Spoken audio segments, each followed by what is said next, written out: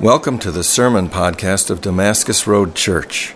For more information about Damascus Road Church, go to damascusroadonline.com. And if you have a Bible, why don't you get to Acts chapter 1. If you're a guest, we are in our fall series, the book of Acts. We will be hanging out here until Thanksgiving time, and then we're going to actually spend a little bit more time on the other side of the new year in it. So we're going to spend a good chunk of time, excited to see what God's going to do. But I'm going to read our text for the day. But first, I'm just going to tell you a quick story. My son, Noah, just started playing actual competitive soccer, and his first game was yesterday. So my wife and I had kind of a surreal moment. That's also why I've got a sunburn that goes right across here, because I had a toboggan on. And he was all excited about it, playing for Madison FC with T-Bone, Tony's boy, and you know, thinks he is playing for Manchester United, and very excited, very amped up, letting me know all the things that he was going to do to the other team. And we drove out to Wanakee and got ready, and had our coffee and our meal and all that, and ready to not make a fool of ourselves and have Dad be yelling and all those kind of deals, which went so-so. But that's a different story. Final score, 13-0. His team was the 0. Yeah, they got smashed. I'm pretty sure that they had a 17-year-old. He had like a full-grown beard playing. Yeah, they got absolutely demolished. So that was a bummer. He was a little deflated. Anyone had a 13-0 week this week? No? No one? A couple people? All right. Well, I'm going to read God's word, and then I'm going to pray for you and us in this time, and pray for Noah that his ego does not properly heal, okay? And we will trust God's grace in that regard. Acts chapter 1, our text for the day is actually pretty lengthy, so I'm going to do a little bit of hopping around, but I'm going to have you stand up so that we can read it together, and then I'm going to pray. So follow along with me, Acts chapter 1 and verse 12, and you'll just have to follow along with me as best as you can. Then they returned to Jerusalem from the mount called Olivet, which is near Jerusalem, and a Sabbath day's journey away. And when they had entered, they went up to the upper room where they were staying, Peter and John and James and Andrew, Philip and Thomas, Bartholomew and Matthew, James the son of Alphaeus, and Simon the Zealot, and Judas the son of James. And all of these were in one accord, devoting themselves to prayer, together with the women and Mary, the mother of Jesus, and his brothers. From 15 to 21, Peter kind of chronicles for us the death of Judas Iscariot, how he hung himself, and when his body fell out of the noose, it burst, and the field was named after it. Let's go down to verse 21. So the men who have accompanied us, this is Peter speaking, during all the time that the Lord Jesus went in and out among us, beginning from the baptism of John until the day that he was taken up from us, one of these must become with us witness to his, that being Jesus' resurrection. And they put forward two, Joseph, called Barsabbas, who was also called Justus, and Matthias. And we prayed and said, You, Lord, who know the hearts of all, show which one of these two you have chosen to take the place in this ministry and apostleship from which Judas turned aside to go to his place. And they cast lots, and the lot fell on Matthias, and he was numbered of the 11 apostles. Chapter 2 and verse 1, we're going to verse 8. When the day of Pentecost arrived, they were all together in one place, and suddenly there came from heaven a sound like a mighty rushing wind, and it filled the entire house where they were sitting, and divided tongues of fire appeared to them and rested on each one of them. And they were all filled with the Holy Spirit and began to speak in other tongues as the Spirit gave them utterance. Now there were dwelling in Jerusalem Jews, devout men from every nation under heaven. And at this sound the multitude came together, and they were bewildered, because each one of them was speaking to them or hearing them in his own language. And they were amazed and astonished, and saying, Are not all of these who are speaking Galileans? And how is it that we hear each of us in our own native language? And let's pray. God, we thank you for your word. We thank you for Dr. Luke, who chronicles for us the birth of this community that we are still a part of, formed out of the blood of Jesus, called the church.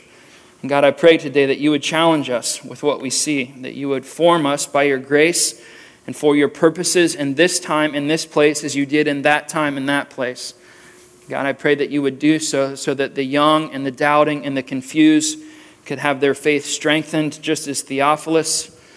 And God, that you would do something that only you can do, that your name would be made great in the city of Madison, and that your glory and your renown would be spread by us, your humble people, so that people would become a part of your kingdom so that we could rejoice in it. God, would you accomplish these things and begin to plant seeds of what you want this church to be for your glory and our joy. And in your name we all say, amen. All right, go ahead and have a seat. So because we're only 2 weeks into this, I'm going to give you just a little bit of a recap of what's gone on. Jesus in the Gospels has been wrongly accused. He's been crucified on a cross. He lays in a tomb for 3 days, and he resurrects 3 days later bodily and appears before his disciples and spends 40 days training and discipling and teaching and proving that he is in fact resurrected to his disciples. And then you come to Acts chapter 1, and he walks them about 3/4 of a mile outside of Jerusalem, and he says, guys, it's time for me to go, and it's time for you to go on mission, proclaiming my message and my person and my work, first to Jerusalem, then to Samaria and Judea, and then to the uttermost parts of the earth. And he ascends into heaven. God sends 2 angels down to kind of jumpstart the disciples, and we find them in Acts chapter 12, having gone back to Jerusalem to wait for the appearance, the coming of the Holy Spirit. But in between Acts chapter 11 and Acts chapter 1 and verse 11 and Acts chapter 1 and verse 12, you have about a 3/4 of a mile walk. And I would have loved to have been on that walk. There was a handful of people connected to that, the 11 apostles, as well as the mother of Jesus and some of the women who had served and led in Jesus' ministry. And they're walking along, and they've just had this incredible experience. They've watched Jesus ushered into heaven on a cloud.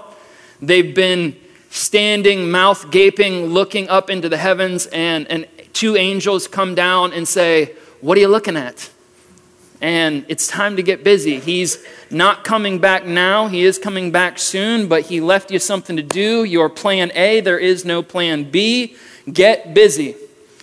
And so I imagine as they're walking along on this dirt road, they're talking about what they saw and what they think and how they feel and what God told them to do, which is essentially this. Just a little small plan of change the entire known world. All of you. Just go do it.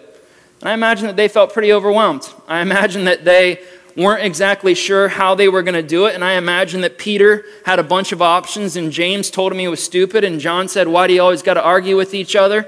I imagine that the mother of Jesus came alongside them and gave him a noogie, and probably not that. I'm getting a little too much. But I would have loved to have just heard all the energy and all of the tension that went into that as they were trying to just follow Jesus and obey him and do what he had called them to do. We know that they get back to Jerusalem, that they go into an upper room, and they essentially begin to implement their understanding of what God had called them to do and how he had called them to do it. And I want you to see the way that he does. But before we do that, I want to remind you of our mission statement for this book. And it's this. Luke, the author of the Gospel of Luke in the book of Acts, is writing to his friend Theophilus, most excellent Theophilus. Theophilus is probably an official in the Roman government. He's a young believer, and like most young believers, he's got questions and doubts and concerns. Did I really fall in love with this Jesus guy? Is he really the real thing? Did I make the biggest mistake of my life? Am I going to look like a fool? And Dr. Luke writes him one letter that is 2 volumes, the book of Luke and the book of Acts. And it says that he did so that Theophilus could be certain of the things that he had been taught. And so here's how I want you to understand the book that we're looking at. Luke has a friend who has questions about his faith. And the way that Luke answers him is by saying, look at the church. If you look at the church and see what's going on in the church, you will be certain in your beliefs about Jesus. Now let me tell you why I think that that's important. A man by the name of Gandhi said, "I like your Christ, I just don't like your Christians." And I don't really care what Gandhi thinks, but I care what a lot of you think. And I know that in the wake of the history of this church, there are people who have been wounded, who have been displaced, who were a part of this community and now a part of nothing. And I know that there are people in Madison who are not Christians simply because of their experience at church. And my prayer through this book is that God would correct that in this church. And that this would become the kind of church that whenever people say, you know, I just have doubts about Christianity, someone could say, I do too, but that Damascus Road church has something going on that I can't explain. And that those people could be made certain about the things that they have been taught about Jesus because of what the Holy Spirit is doing in this community. It breaks my heart whenever I hear people who don't love Jesus because of how they've been treated by Christians. It shouldn't be. And so my prayer is that God would catch us up in a work that He's doing here in Madison and this time in this place, the same way they did it in Jerusalem in the book of Acts and in Antioch in the book of Acts, that you can still have questions about Jesus, but if you look at Damascus Road, you go, I don't have an answer for that. Amen? Hopefully that amen will get a little bit louder as we move along. I was kind of lukewarm. Yeah. So Luke, we're warming up. All right, fair enough. So Luke is going to chronicle for us the response of the people of God, normal people of God, as they've had placed in front of them this mission to reach the ends of the earth. And I want you to see the first thing that they do in Acts chapter 1 and verse 13. And when they had entered, they went to the upper room where they were staying, Peter and John and James and Andrew, Philip and Thomas, Bartholomew and Matthew, James the son of Alphaeus and Simon the Zealot and Judas the son of James. And all of these in one accord were devoting themselves to what? To prayer. Were devoting themselves to prayer together with the women and Mary, the mother of Jesus, and his brothers. A little while ago, I went to kind of a mini conference, and I had to take a bunch of personality tests. And what my personality test said to me is that I tend to be a act and then think, shoot and then ask kind of personality. And it's interesting because I imagine that if I was on the walk with the disciples back to Jerusalem, I would have had a lot of strategic plans. A lot of ways that we could start in Jerusalem and go to Judea and then Samaria. And maybe you're kind of like me, but that's not what the disciples do. They get back, and certainly they have plans, and certainly they have opinions, and certainly they have ideas. But the very first thing that they do is they pray. Let me ask you a question. Where did the disciples learn that that should be their first response? Jesus. Last night I Googled Jesus praying in the Gospels. And I found some pretty incredible studies. Jesus prayed all the time. Jesus got up early and he went off to pray. He stayed up late and he went off to pray. He prayed before ministry. He prayed during ministry. He prayed after ministry. He prayed for people. He prayed about people. He prayed to people. Jesus was praying all the time. The disciples had learned to pray first and act second from Jesus. And this is the proper response. Let me tell you why it's the proper response. The disciples understood that the Holy Spirit was going to be coming. They didn't have him yet. And so they were trying to position themselves in such a way to be best prepared when the Holy Spirit showed up. And they did something that's very important that always accompanies prayer. Prayer is at its most elemental level an act of humility. It's at its most elemental level an act of humility. Let me give you an example. I have 3 kids. Noah, 13-0, you heard about him. Emma, my princess, who's super sweet. And Isaiah, who's my comedian with a big head. I pray for them every single night, as long as they've been alive, that God would save them. There are many hopes and many dreams that I have for my kids. None of them surpasses my desperate need that God saves them by his grace. And I pray that to God for one singular reason. And that reason is that I know that I can't save them. No matter what I do, God, by his grace, has to save my kids. And so every night, for the last 7.5 years, I have prayed for some little person in my house that God would save them. And every single time I do, I'm saying to God, if you don't, I can't. So I'm asking you to do what I can't do because you're God and I'm not.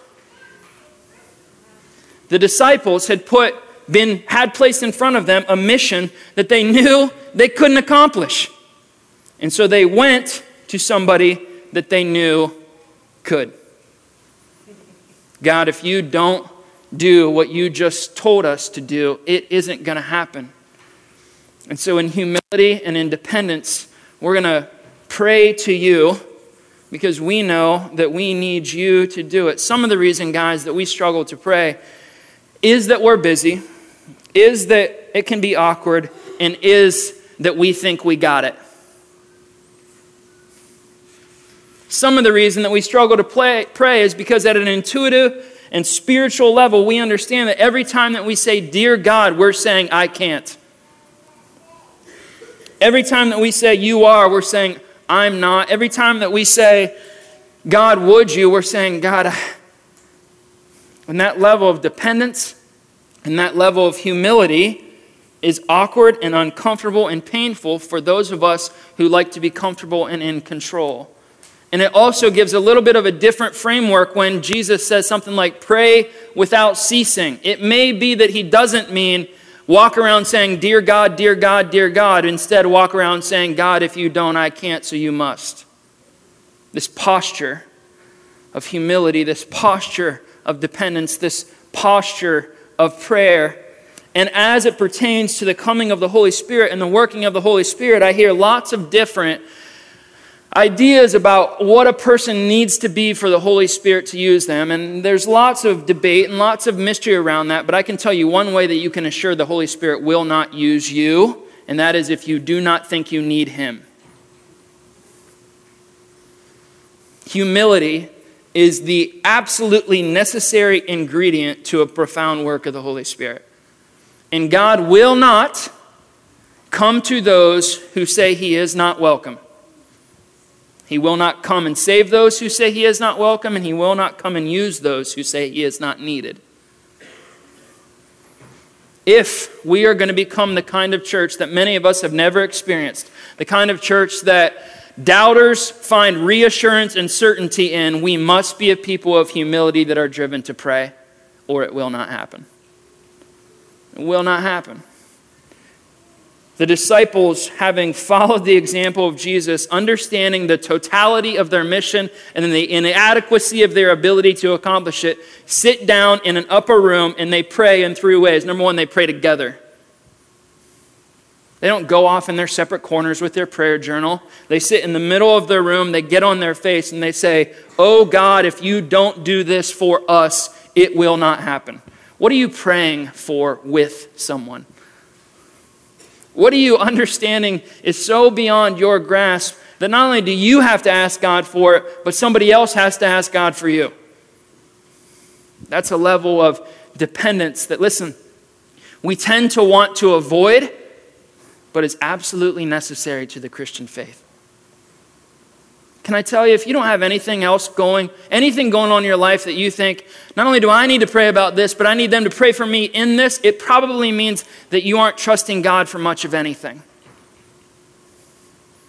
And my fear is that many of us, not all of us, but many of us are very comfortable in our Christian faith, are very comfortable in our middle class income, are very comfortable in the state of life that God has by his grace brought us to, that the idea of being so dependent by saying, "You have to pray for me in this regard," is completely foreign to us.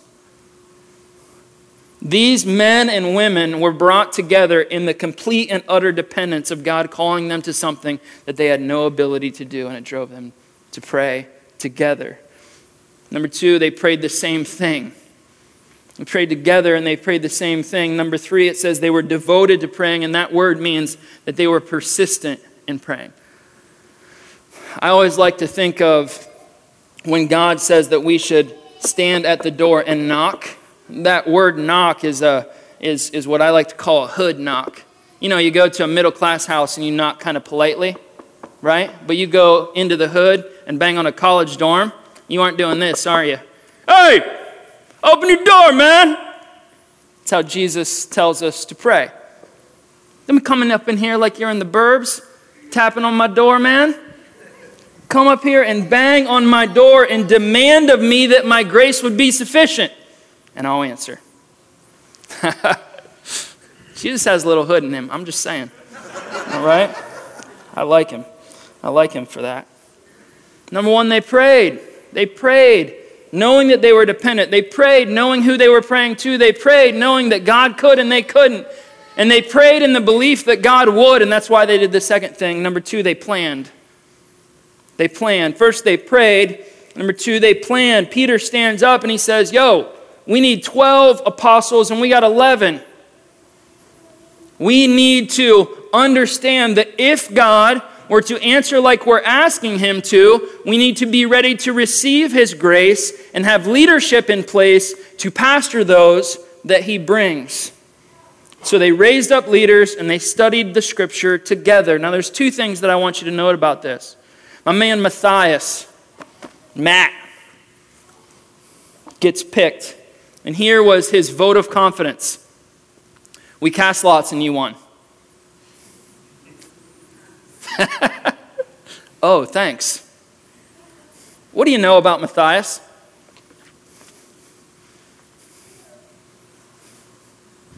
Nothing.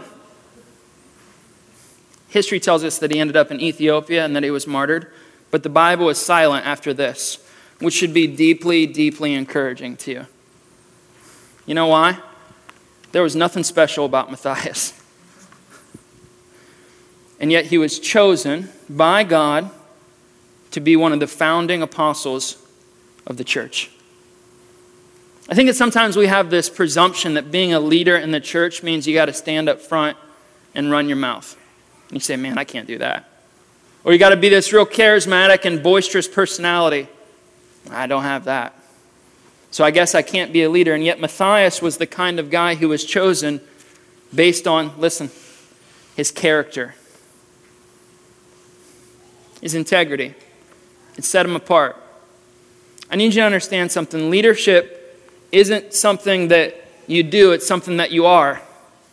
And it's something that you are whether you're up here or back there.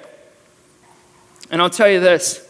We need a lot more of you to wrap your arms around the idea of being a leader here at Damascus Road. Up here and back there. In the understanding that the qualifications for an elder in the Bible, the qualifications for a leader in the Bible are not, he's the most eloquent guy I've ever heard. He's got a magnetic personality. Nope, it's they love Jesus and have strong character. And when they influence people, they influence them toward Jesus. You know, that makes you a very substantial leader in this day and age. And we need lots and lots and lots of men and women who love Jesus and influence toward Jesus here at Damascus Road. And let me tell you why. What if God decided to double this church next week? What would we do with them?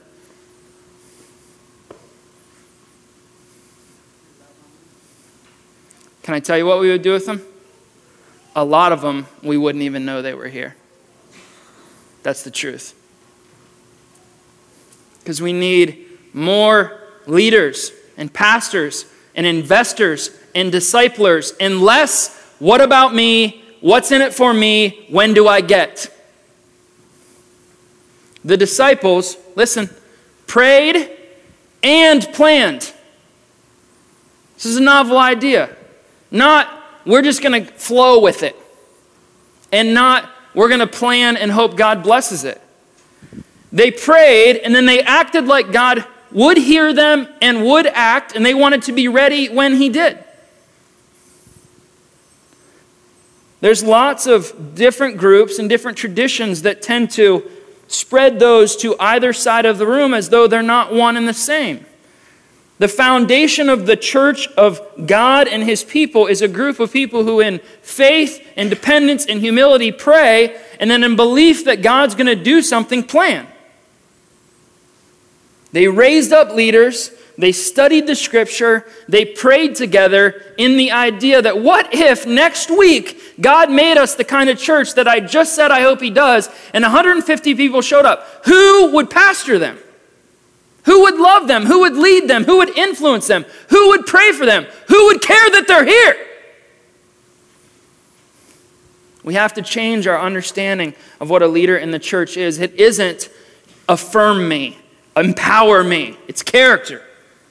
And if you come into my gravitational pull, I'm going to point you toward Jesus based on who God's made me to be. And if that puts me at the front of the room, the middle of the room, the back of the room, or out front smoking with the smokers,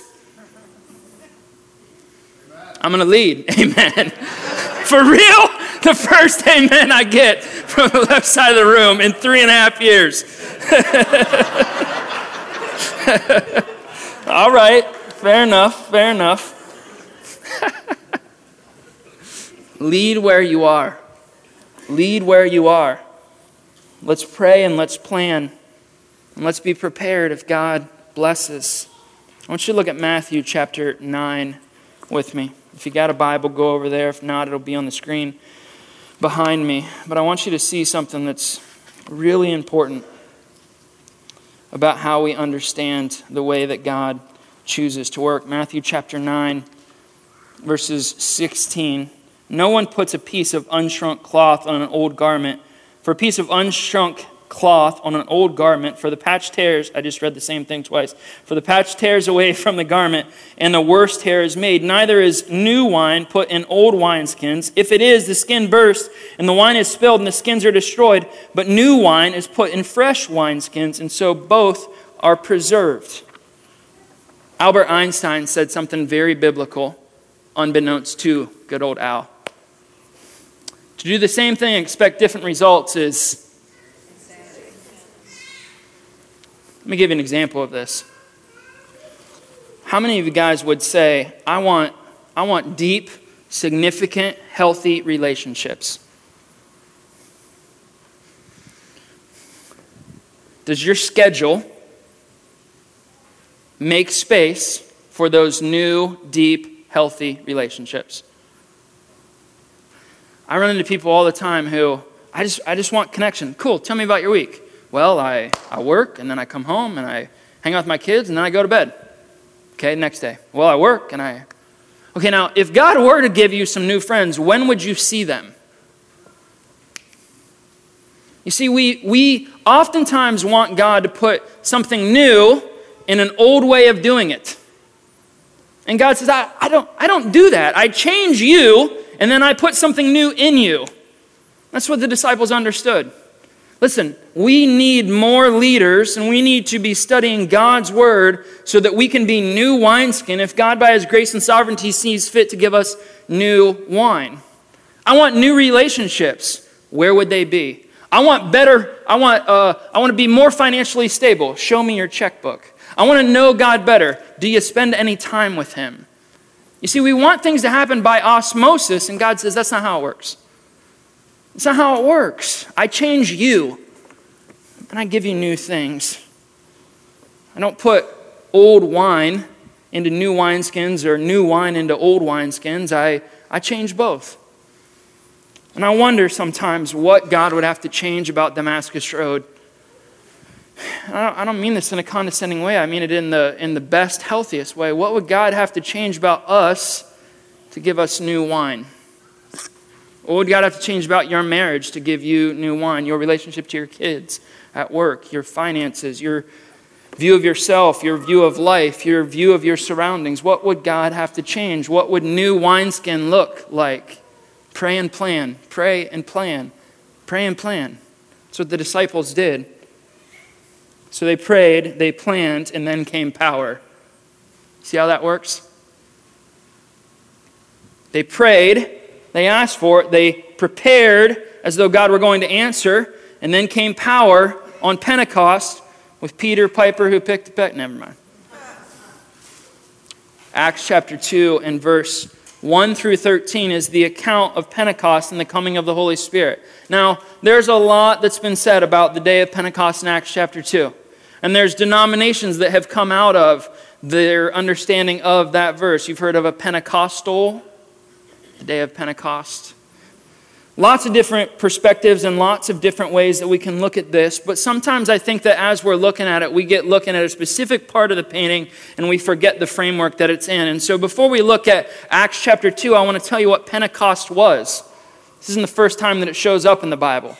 This isn't the first time that God uses Pentecost for his people and for his glory. If you're taking notes, jot down Exodus 23 and Exodus 34, and you can read more about it. But the day of Pentecost is connected to a celebration that was known as the Feast of Weeks. The Feast of Weeks was the day that God, in the Jewish mindset and worldview, would have given them the wheat harvest. And so 50 days after the first day of harvest, Pentecost means 50, they would celebrate a day where they would make sacrifices and give the first fruits of God's blessing back to him. Today, our view of first fruits is that God gives you a harvest a couple times a month. It's called a paycheck. And that we give him first fruits. This is what is built into the economic system of the Jewish people. And the day of Pentecost was the day that they were all going to get together and all put in a huge pile, essentially, everything that God had blessed them with, and they were going to throw a huge party to celebrate what he had done. And so it was the day of Pentecost in the context of the Feast of Weeks. Now, all of these festivals had different commemorative aspects to them. And Pentecost was connected to God renewing his covenant with his people. And the first day that the Jewish people believed that he did that was when Moses went up on the Mount Sinai and got the law. In other words, the Jewish people believed that the provision of God was represented when he gave them the law and they became his people and he became their God. It was the first day of Pentecost, a day of covenant, a day when God said, "You're my people and I'm your God. If you follow me, I'm going to use you to be a light to the nations." A lot of times the law is misunderstood. The law was given by God's grace to his people to create a particular kind of people that when people looked at those people, they said, "I still have doubts, but I can't explain that." And so the Jewish people were a group of people that when you fall asleep face down reading the book of Leviticus, God is saying this kind of people would be distinct in the midst of other kinds of people. And I give it to you because I'm in covenant with you. That was the day of Pentecost, the giving of the law, and it was celebrated during the Feast of Weeks, year after year, decade after decade, century after century. You come to the book of Acts, and in the mind of a Jewish reader, it says, and on Pentecost, on Pentecost, there's a new covenant in the blood of Jesus. And rather than giving his people the law, God gives his people the Spirit. And he gives them the Spirit because he's in covenant with them. And he's saying, my people who get this from me will be distinct from other kinds of people. And people will look at those Spirit-filled people and say, I still have doubts, but I can't answer that. And so the day of Pentecost is certainly the day that this whole tongues thing shows up. But that's not the point. The point is God is saying, these are my covenant people, and I'm going to use them to declare my wonder to the nations, which he had just told them to do in Acts chapter 1 and verse 8. The other thing that you need to notice about tongues in the day of Pentecost is that, yes, God is manifesting his Spirit, but listen, he is also making a way for the nations to be reached. If you keep reading through, God, through Luke, lists a bunch of different nationalities, a bunch of different people come in, and they all say, how is it that I can understand this Galilean cat in my language? I'm listening to him talk about Jesus in my language. What is going on here? And they have this reaction. Why did God use tongues to show his Spirit coming? He used it because God has a heart for all people and in all places. It's a missional manifesto. These people are people of covenant. These people are people who bear the mark of my Spirit, and I'm going to empower these people in a supernatural way to reach people that wouldn't otherwise understand them. That's what's going on right now. God's supernaturally empowering them to reach nations, as he had told them to do in Acts chapter 1 and verse 8. And so Peter, listen to me, and I don't want to be combative at all at this. Peter wasn't a Pentecostal. He wasn't looking for a spiritual experience. He loved Jesus and he was looking to reach people. He opens his mouth and he starts speaking a language that he didn't otherwise understand. And the guy in the back row goes, "Oh my gosh, I understood him. Tell me about this Jesus guy." This is a mission-driven thing. And God is saying to his people who his Spirit is upon at the day of Pentecost, I am going to use you to reach all kinds of people. So let me end this way. Let me end with a concern. Some theologians believe that Acts chapter 2 is a reversal of Genesis chapter 11. In Genesis chapter 11, the people that God had created kind of band together and they say, we're going to build a tower that reaches up into the heavens, and when we get there, we're going to overthrow God. And God says, I'm not going to let that happen. And he divides them according to what? Language. It's called the Tower of Babel. Some theologians believe that Acts chapter 2 is God using the gospel to invite them by language. He divided by language. It's redeemed, and he invites them by language. But this is one wineskin that God's people have wrestled with, that the disciples wrestle with in the book of Acts. We'll look at that a little bit later. That our city wrestles with and that God's people wrestle with. And that's this, the idea that the church was never supposed to be a homogeneous community. In other words, it was never supposed to look the same. Do you know that God always intended a Pentecost kind of people, a covenant kind of people, who his Spirit was upon, who were deeply broken for the place that they were, to invite people from all places and from all nations who didn't look like, talk like, sound like them. And that there wasn't a barrier to that in the way that they expressed who Jesus was. It worries me, guys, and I love you, and I'm thankful for you, but it worries me that we continue to get white when our neighborhood isn't. It worries me that as progressive and evolutionary thinking as our city is, we're one of the most segregated states in the Union. And it worries me that I wonder if part of our old wineskin is that we're still not quite comfortable being a part of a community that doesn't look like what I see in the mirror. And I wonder if part of the thing that God wants to give us new wine around looks more like our neighborhood than this room. See, Pentecost isn't about tongues, guys. It's about mission. And it's about a God who uses a covenant people to reach different kinds of people from different kinds of places who go, I understood him. Tell me about this Jesus guy. And so I don't have some master plan. I'm kind of walking back, as it were.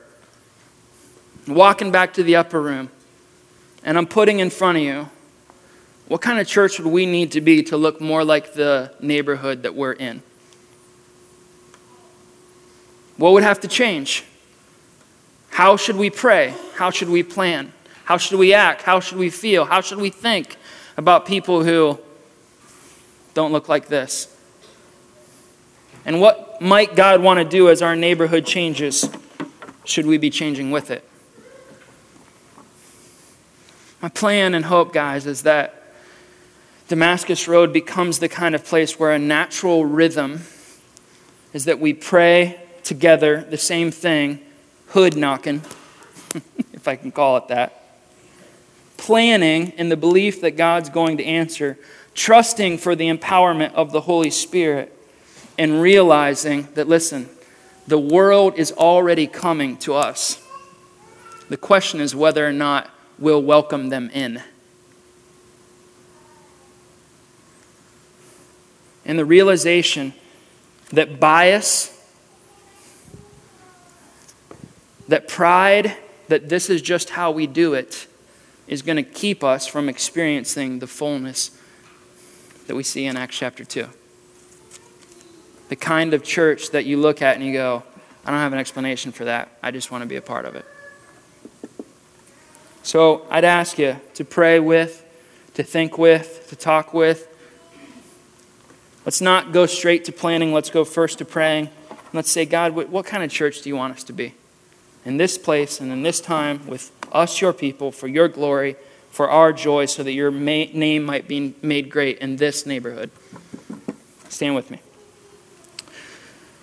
A couple ways that I'd like you to respond. We'll have folks in the back who would love to pray with you. I'd love to pray with you. I'll be up front afterward. If you're a guest, I'd love to meet you.